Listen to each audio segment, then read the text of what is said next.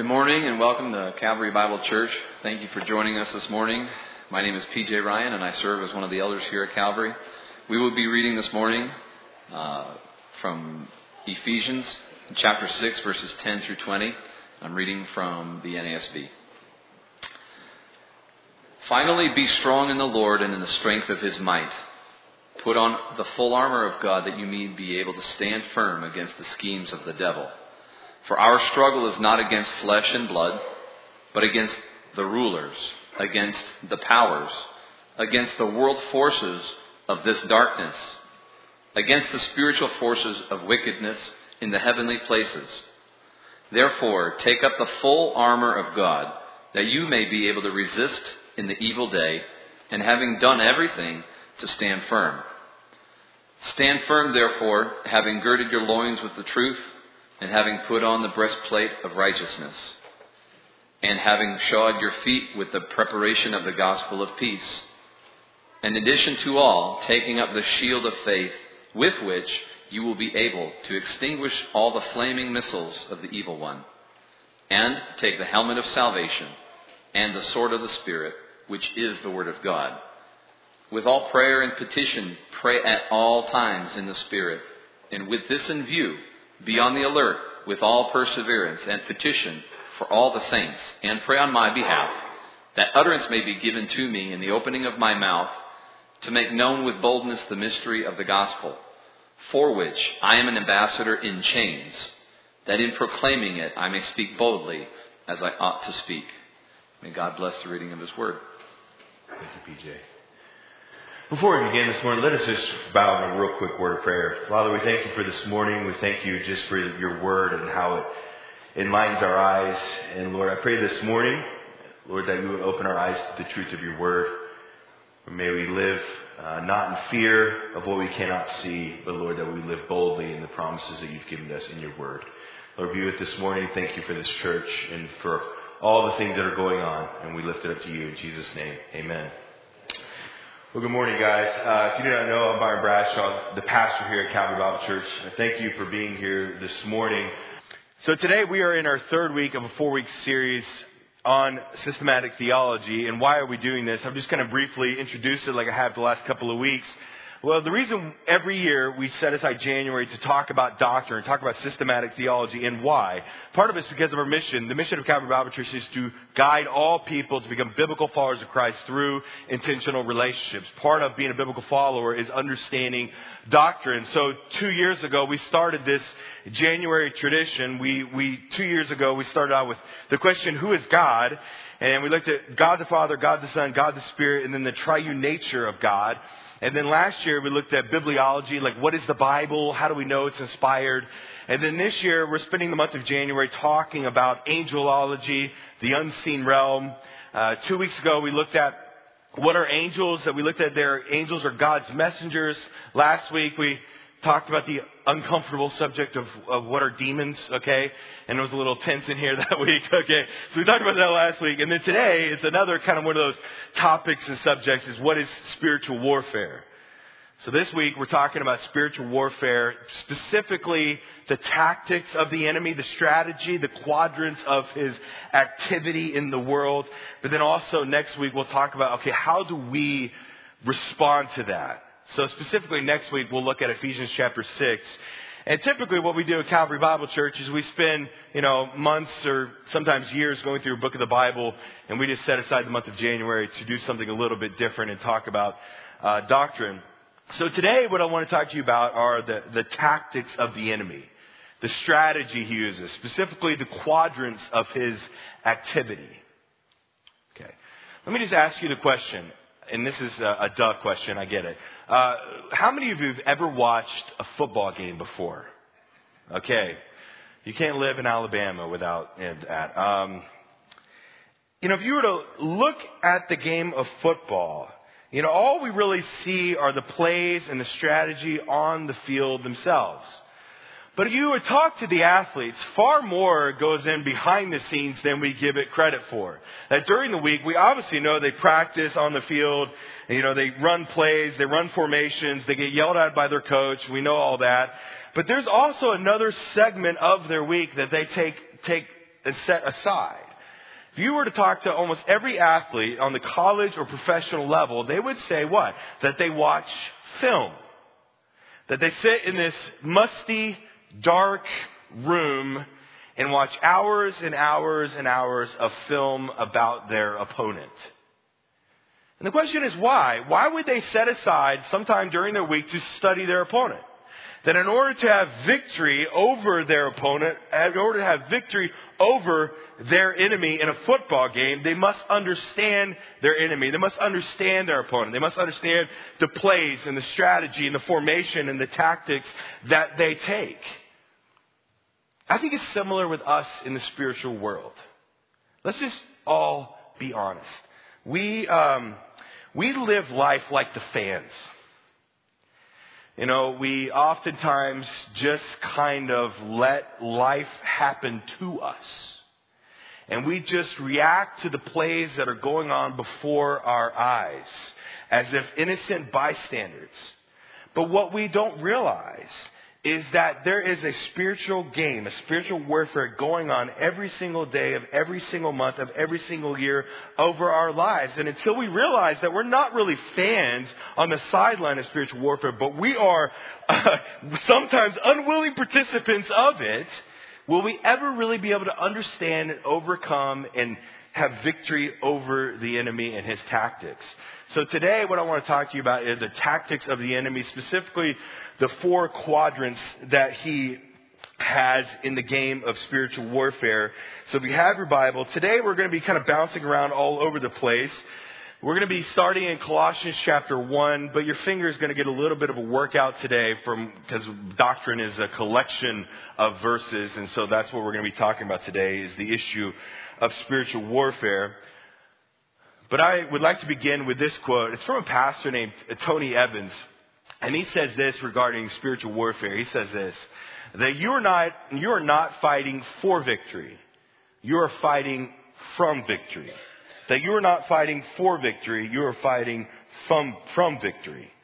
That we do not have to fear. We do not have to fret. We do not have to be paranoid. We don't have to look for a devil under every single rock. We should, as we talked about last week, we should be aware of their activity, that they are real, that they have influence over the world that we live in. Number one, that we should be aware. Number two, that we should be bold, that we should not be afraid of the enemy and what he does. And number three, we should be cautious, that we should understand how the enemy works in the world. And we should not, as it says in Ephesians chapter 4, 26 and 27, we should not give the enemy a place or an opportunity to cause havoc in our life. But this is a true statement that you are not fighting for victory, you're fighting from victory. But where do we get that from?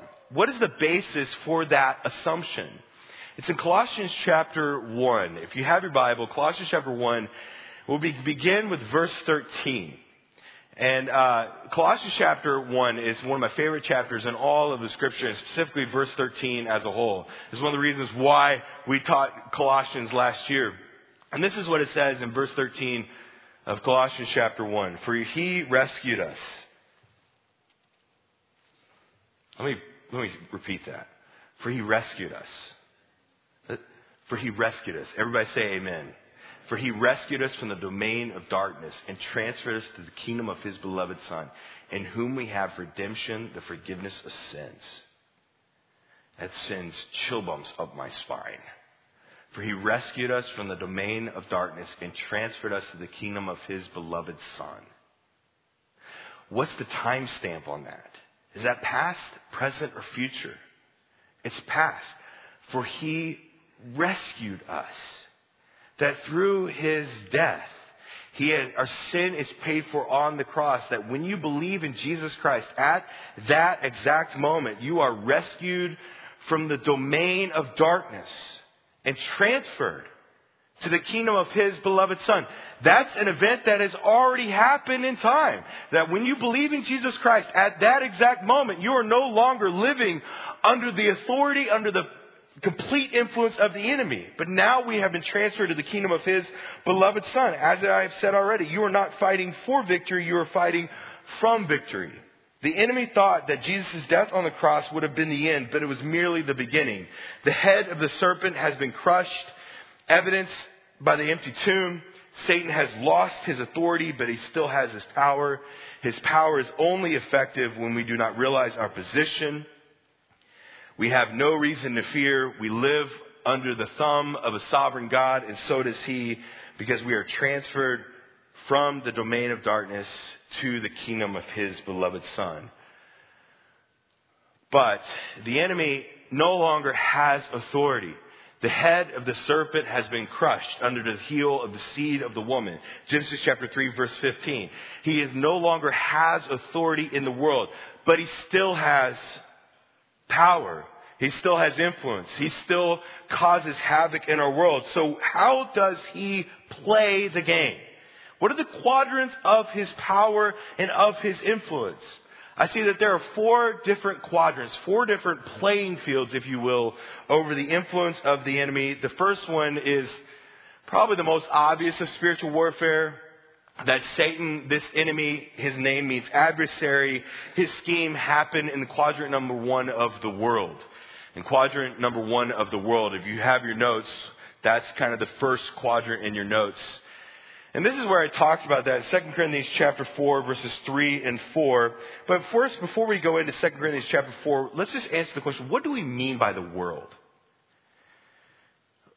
We don't really mean the blue ball floating in the midst of the solar system. It's not really what we mean by the world. What we mean by the world is everything that happens in the physical domain. Everything that has been tarnished and darkened by sin. So you look at,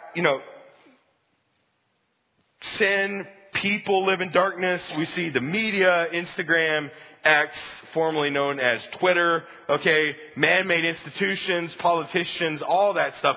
All of that lives under the domain of darkness, is in the world. And what does it say that we are? It says here that he is the God of this world, but what does it call us as believers in Jesus Christ? It says that we live in the world, but we are no longer of the world. Why? For he rescued us from the domain of darkness and transferred us to the kingdom of his beloved Son. The reason why we are not of this world is because of Christ's sacrifice on the cross. John 15, verse 19 says this: if you were of the world would love its own, but because you are not of the world, but I chose you out of the world. So Christ says, we were living in the world, we are chosen out of the world. When we believe in Jesus Christ, we are rescued from the domain of darkness. But Satan no longer has authority, but he still has influence. Why does he have influence? 2 Corinthians chapter 4. And even if our gospel is veiled, it is veiled to those who are perishing, in whose case the God of this world has blinded the minds of the unbelieving, so that they might not see the light of the gospel, the glory of Christ, who is the image of God. So we see quadrant number 1 of spiritual warfare is in the world. And how does the enemy work? He works with deception. He blinds the minds of the unbelieving. He deceives. How does the enemy deceive the world? Let's just talk about that. He deceives the world by inserting false doctrine, false belief that are antithetical to the truth of God's word. And he does this in 2 Corinthians chapter 11. It says, for such men are false apostles, deceitful workers, disguising themselves as apostles of Christ. No wonder, for even Satan disguises himself as an angel of light. Therefore, it is not surprising if his servants also disguise themselves as servants of righteousness, whose end will be according to their deeds. Let me pause. The way the enemy works in the world is by deceiving it. So the better question we have as believers in Jesus Christ, what do we do about it? But let's just draw an illustration real quick. Sometimes the enemy deceives the world very slightly, very slowly. For giving you an illustration, I thought of this last night. I had already completed my sermon, and I was like, man, this would be a pretty good one for this particular section. So last night, Laurel and I are driving around. We're bored out of our mind, probably from the ice-mageddon and being stuck in our house for like 3 weeks with little kids. We're still going stir crazy in that effort. So last night we're driving around and we took books to the public library. Any excuse to get out of our house, I guess. And we went and got French fries at McDonald's because, you eat there too. Just admit it. But then we decided, okay, we're going to do something a little bit different. We're going to go to this store and buy something called Bean Boozled. Anybody know what I'm talking about? Anybody have any idea? Yeah, okay. So what it is it's jelly beans in this little cardboard box. And what you do is you have this little spinner and you spin it, and then whatever jelly bean the arrow lines on, you eat that jelly bean. Does that make sense? But there's a problem. It's because there are two different jelly beans that look the exact same. One is Tutti Frutti and one is Dead Fish. One is cappuccino and one is liver and onions. All right. And so there's a host of these. I think there were some other ones. Barf was one on there. A toothpaste. So anyways, we played it with my 7-year-old and my 5-year-old. So that was fun to see the reaction. Traumatized them forever. And so you spin this thing and you grab it and you just hope, you pray that it's cappuccino and not liver and onions, right? So then you bite it and you find out, right? You chomp. That's how sometimes the enemy works in our world. It looks like the same thing. It looks like the truth, maybe according to the Word of God. But there are just these subtle and disgusting differences.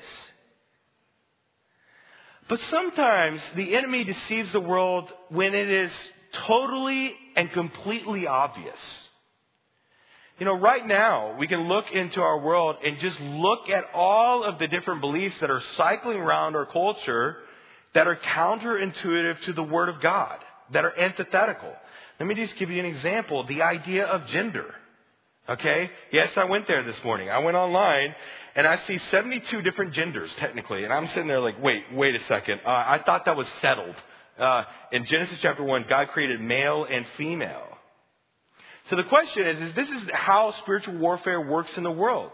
Number one, sometimes he inserts doctrine that look almost like truth until you really deep down dive into the subject matter itself. Or sometimes he just inserts doctrine into their culture, into the world that are completely counter, antithetical, completely opposed to the Word of God as a whole. So the question is this: what do we do about it? What should we do in response to the deception of the enemy in the world? We need to spot it with the truth of the Word of God. Your Word is what? A lamp unto my feet and a light unto my path.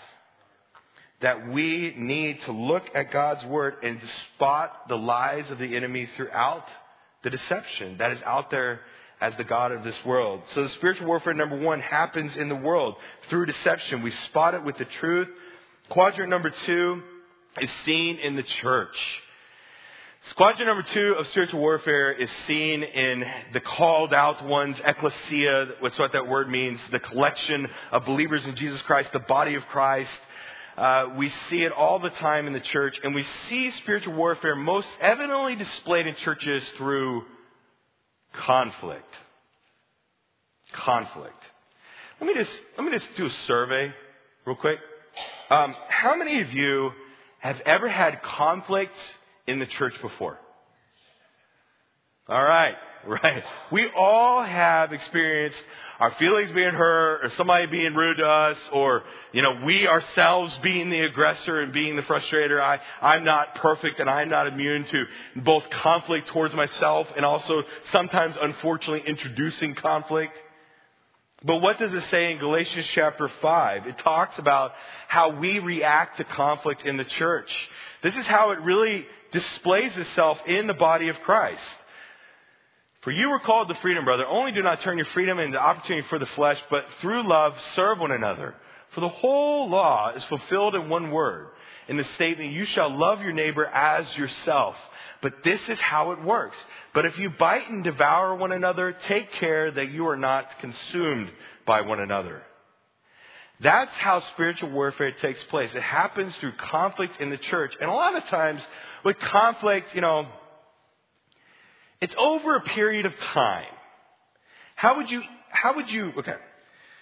many of you are like me? You don't have to raise your hand to this, but man, how many of you love a big 16-ounce medium rare steak?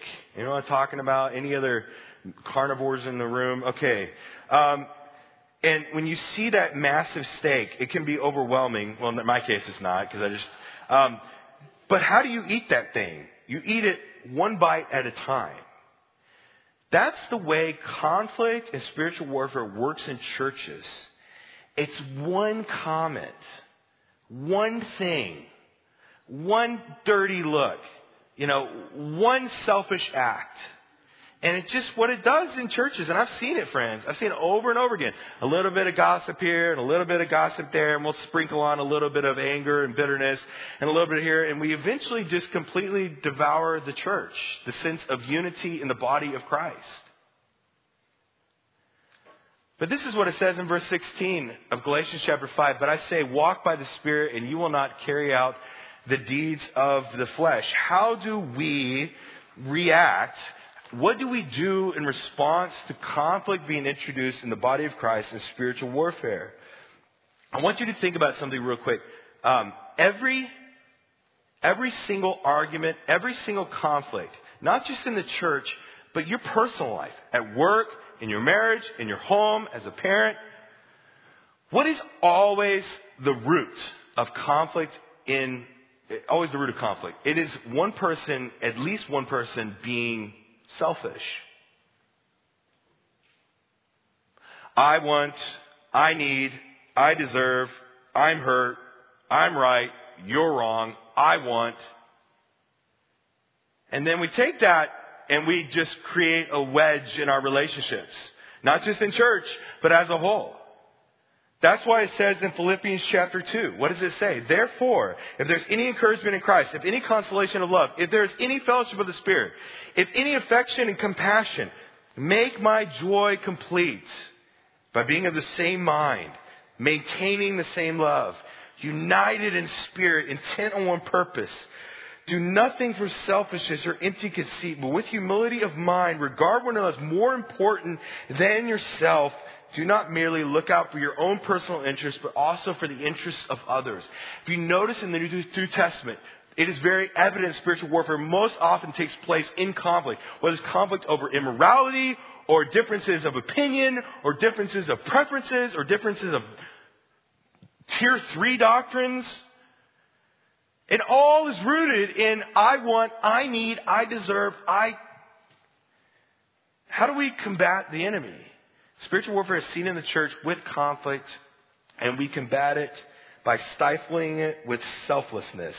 Do nothing from selfishness or empty conceit, but with humility of mind, regard one another as more important than yourself. One of the core values of Calvary Bible Church is that we bridge selflessly. What that means is sometimes is aspirational. I get that. But what it means is that when we come to church, that we try to set ourselves aside and put others above ourselves. That we prioritize him and we over me. All of us, including hopefully this guy. Okay? But we're all guilty of introducing conflict in the church, introducing conflict in our family. And so how do we combat the enemy? We do nothing from selfishness. We try to be selfless. But if you've been at church for more than like a week, okay, that's just the way we're wired. Human beings, you will have scars and wounds from church. That's just the way we're wired, man. There's a reason why in the New Testament unity is a continual theme. It's because they need to be united. And if you've been in church any length of time, then I imagine you have some wounds. But what does it say in Ephesians chapter 4? Let all bitterness and wrath and anger and clamor and slander be put away from you, along with all malice. But be kind to one another, tenderhearted, forgiving each other, just as God in Christ has forgiven you. Spiritual warfare in the world is seen in deception. We spot it with truth. Spiritual warfare in the church is seen in conflict. We stifle it with selflessness. Quadrant number 3 is spiritual warfare happens in the family. It happens in the family. Spiritual warfare happens in the family because whoever controls the family controls the future. Whoever controls the family controls the future. Can I just say something to fathers and husbands in the room specifically? Caring for your family is critical. Loving your family well shepherding their hearts. Not just providing for them monetarily, but providing for their spiritual needs. I want you to think about something. How does the enemy work in our families? How did Satan trip up Adam? He tempted Eve. How did Satan get Abel? He tempted Cain. The enemy oftentimes works in spiritual warfare in our family with the issue of temptation. You know, if he wants to take you out, what he typically does is he tempts other people in your house to cause conflict and, so I've had multiple conversations with my children that were not the most sanctified and glorifying to the Lord because they are tempted to what? If you've ever had a child that's, live with you, they're tempted to disobey. That's just the way they're. I asked you to pick up the wrapper and put it in the trash. How did it end up here? The enemy works in our families through the issue of temptation, and how do we combat it? What do we do as parents, moms and dads? How do we do that as husbands and wives, as roommates? What I'm going to say is this. Spiritual warfare happens in the family through temptation, and we combat it with shepherding our family with love. Where do I get that from? I want you to think about the most famous passage, which we'll talk about next week, in Ephesians chapter 6. We'll unpack that whole passage next week in the armor of God. But Ephesians chapter 6 is like the passage on spiritual warfare. I mean, if you're ever going to talk about it, that's the one to go to, right? So, but what comes right before that? What is at the end of Ephesians chapter 5? It is how wives and husbands and fathers and mothers care for their family. Why does he say that? It's because if the enemy can get control of the family, he controls the future. And what is the commandment to parents and fathers and husbands again and again and again? To fathers in Ephesians chapter 6, do not provoke your children to anger. Oh, well, yeah. I could work on that one a little bit. Okay, sometimes I poke my 7-year-old a little too much. Okay, but then also on the other side of the coin, it says what? Husbands, love your wives. How do we combat the enemy? The enemy works through temptation in our family, and we combat it by shepherding our families, caring for them, loving them, not just putting a roof over their head. That's important. Don't get me wrong, but caring for the spiritual well-being of our children and of our family. I had a elder one time, about 6 months ago or so, we grabbed lunch, and he was raising a daughter, and his daughter's grown and gone now, and he knows I'm raising 3 daughters. I have a 7, a 5, and a 2, and they're all wonderful, and I love them, and they're great, and I mean that very sincerely. And he said to me, Byron, you have a girl. He's like, love them. He's like, just love them.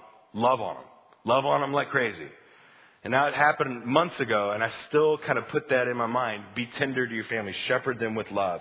Spiritual warfare happens in the world, happens in the church, happens in the family. But last but not least, it's the most obvious answer of all. It also happens to us as individuals.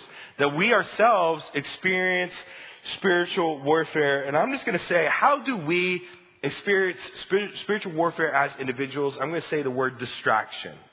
Distraction. Through temptation, or through affecting of our circumstances. One pastor says this: Satan combats God's purposes by getting you to focus on what you don't have instead of what you do have. Let me say that again. Satan combats God's purposes by getting you to focus on what you don't have instead of what you do have. How did Satan tempt Adam and Eve in the garden? Think about them. They lived for some indefinite period of time in the Garden of Eden, probably months, if not years, in the Garden of Eden.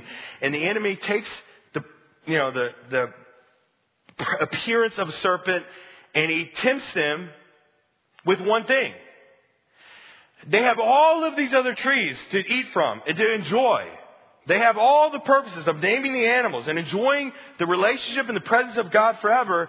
And the enemy tempts them by saying, has God not said? You will be like God. See that tree of the knowledge of good and evil just over there. God said you can't have it, so you should have it. Because you will be then like God, knowing good and evil.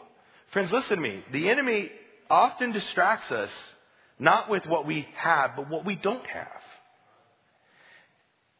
Think about the source of envy, covetousness. Think about the source of all that. It's all rooted in what we do not have. And that's what the enemy does. And if you look throughout the Old Testament, Job chapter 1, Satan can affect our circumstances. Job chapter 2, he can affect our health. 2 Corinthians chapter 12, the enemy can hit us where we are weak. 2 Corinthians chapter 11, he can convince us of false doctrine. 1 Thessalonians 3:5, he can convince us or tempt us to sin. Spiritual warfare in the individual is seen in distraction by him saying to us, you don't have this, therefore you should want it. What should we do in response? We should give thanks for what we have. We should be content in what we have. We should be giving thanks for what the Lord has blessed us with in our daily life instead of always worrying about what we do not have. The enemy drives us off course, spiritual warfare, with the distraction of what we do not currently possess. So my emphasis on us as individuals is to stay focused. To not be distracted by what we don't have, but to give thanks for what we do have. This is what it says in Hebrews chapter 12. Very famous verse right after the hall of faith. It says, therefore, since we have so great a cloud of witnesses, Hebrews chapter 11, surrounding us, let us lay aside every encumbrance and the sin which so easily entangles us, and let us run with endurance the race that is set before us, fixing our eyes on Jesus, the author and perfecter of our faith, who for the joy set before him endured the cross, despising the shame, and sat down at the right hand of the throne of God. Spiritual warfare in the world happens in deception, spotted with truth. In the church, conflict, be selfless. In our families, with temptation, shepherd with love, and in us as individuals with distractions, so we stand firm or stay focused on the cross. That's how spiritual warfare works in the four quadrants of this world. But I'm going to revisit a quote. You are not fighting for victory, you're fighting from victory. You're not fighting for victory, you're fighting from victory. The enemy cannot change your standing with God. You are transferred from the kingdom, from the domain of darkness, and transferred to the kingdom of Christ. He cannot change your salvation. You were sealed in the Spirit. He cannot change your standing with God. You are adopted. He cannot change anything about your value. You are a new creation. He cannot change anything about your life without God's permission, because God is a sovereign God ruling this world under his sovereign will. The enemy can only distract you, tempt you, discourage you, cause disappointment, cause conflict, cause sickness, cause pain. But friends, listen to me. You have no reason to fear.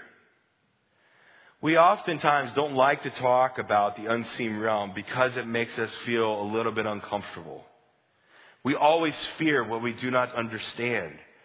But until we understand the tactics of the enemy, we won't really know how to respond in those moments. We as individuals, let us, what does it say in Ephesians chapter 6? Let us stand firm against the arrows and the wiles of the enemy. Let us call a spade a spade. Let us just notice the conflict in the church as spiritual warfare. Let's not, I think sometimes, especially we in kind of more biblically centric and conservative churches, we are almost tempted to not over spiritualize everything. And I get it.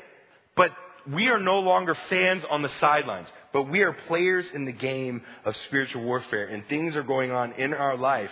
And let's just be proactive with it. Let us recognize it for what it is.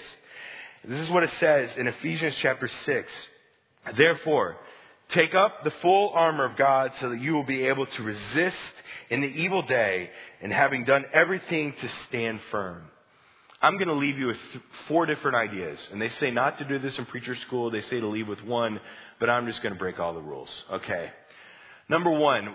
The first 3 are what we talked about last week. In response to spiritual warfare, in an effort to answer this question, so what? How does this apply to our life? Number 1, I'm just encouraging you to be aware. To be spiritually minded. just to be on the lookout that there is spiritual warfare going on in the world, in the church, in your family, and you as an individual. And notice what is happening. Number one. Number two is this. Be bold. Do not be afraid. The enemy, cannot change anything about your standing with God, that you were sealed in the day of redemption. You are a child of God, adopted in Him. You have the permanent indwelling of the Holy Spirit. Do not be afraid. He too also lives under the sovereign rule of God. Go look at Job chapter 1 and Job chapter 2. Be aware. Be bold. Number 3 is to be cautious. Do not give the enemy a foothold in your life. And number 4 is to be diligent. To stand firm. Do not be afraid. Stand on the truth of the Word of God and stand firm against the arrows of the enemy. Next week, we're going to unpack the second piece of spiritual warfare. So this week we looked at the strategy of the enemy. We kind of looked at game film and football. And then next week we're going to call some plays and talk about some formations that we can have in order to push back against the warfare that we cannot see. I'm going to revisit a verse that I read earlier. It says this, 2 Corinthians chapter 4, verse 4. In whose case the God of this world has blinded the minds of the unbelieving, so that they might not see the light of the gospel of the glory of Christ, who is the image of God. For we do not preach ourselves, but Christ Jesus as Lord, and ourselves as your bondservants for Christ's sake. Allow me to preach Christ in the gospel. The gospel, we throw that word around, and what it means is it means the good news. But in order to understand the good news, you must understand the bad news. The bad news is that you and I are sinners. Amen. For all have sinned and fall short of the glory of God. There is none righteous, no, not one. That we all fall short of the glory of God. We all fall to sin and temptations of the enemy. That's just the way it is. So then Christ came and He died on a cross to pay for our sin in full. And He died on the cross to be the propitiation or satisfaction for our sin. And He offers the gift of eternal life free of charge to us. That if we would believe in Jesus Christ as Lord and Savior of our life, that we would be saved. What does it say in John 3:16? For God so loved the world that He gave His one and only Son, that whosoever believeth in Him shall not perish, but have everlasting life. If you would die tonight and not know where you would go, if you do not have the security of eternal life in heaven, then today is the day of salvation. I would encourage you to believe in Jesus Christ as Lord and Savior of your life. The scripture says this, ask and it will be given to you, seek and you will find, knock and it will be open to you. If you have any questions about Christ, how to enter a relationship with Him, I would encourage you to see me after this service. Pray with me. Father, I thank You for this morning. I thank You for just the ability to talk about theology and doctrine, and specifically today, the issue of spiritual warfare. What really is going on? What are the tactics? What is the strategy of the enemy as he attempts to influence the world? Lord, I pray that in this particular subject matter, Lord, I pray that next week would be kind of the completion of what we do in response about the armor of God. How can we truly be diligent? How can we truly stand firm in the truth of God's word according to Your Spirit? Lord, give us courage today to face the life. Lord, I pray just for our personal lives. I pray for our families. Protect them from the evil one. I just pray that we as just brothers, sisters, aunts, uncles, fathers, spouses, Lord, that we, wives, mothers, all that, Lord, that we would just care for our people well, that we would love them. Lord, thank You for this church. I just thank You for their devotion to the Word of God and its proclamation. Lord, thank You for how Your Word is a lamp unto feet and a light unto my path. And thank You for just the generosity and love of the church here. And be with the rest of this morning in Jesus' name. Amen.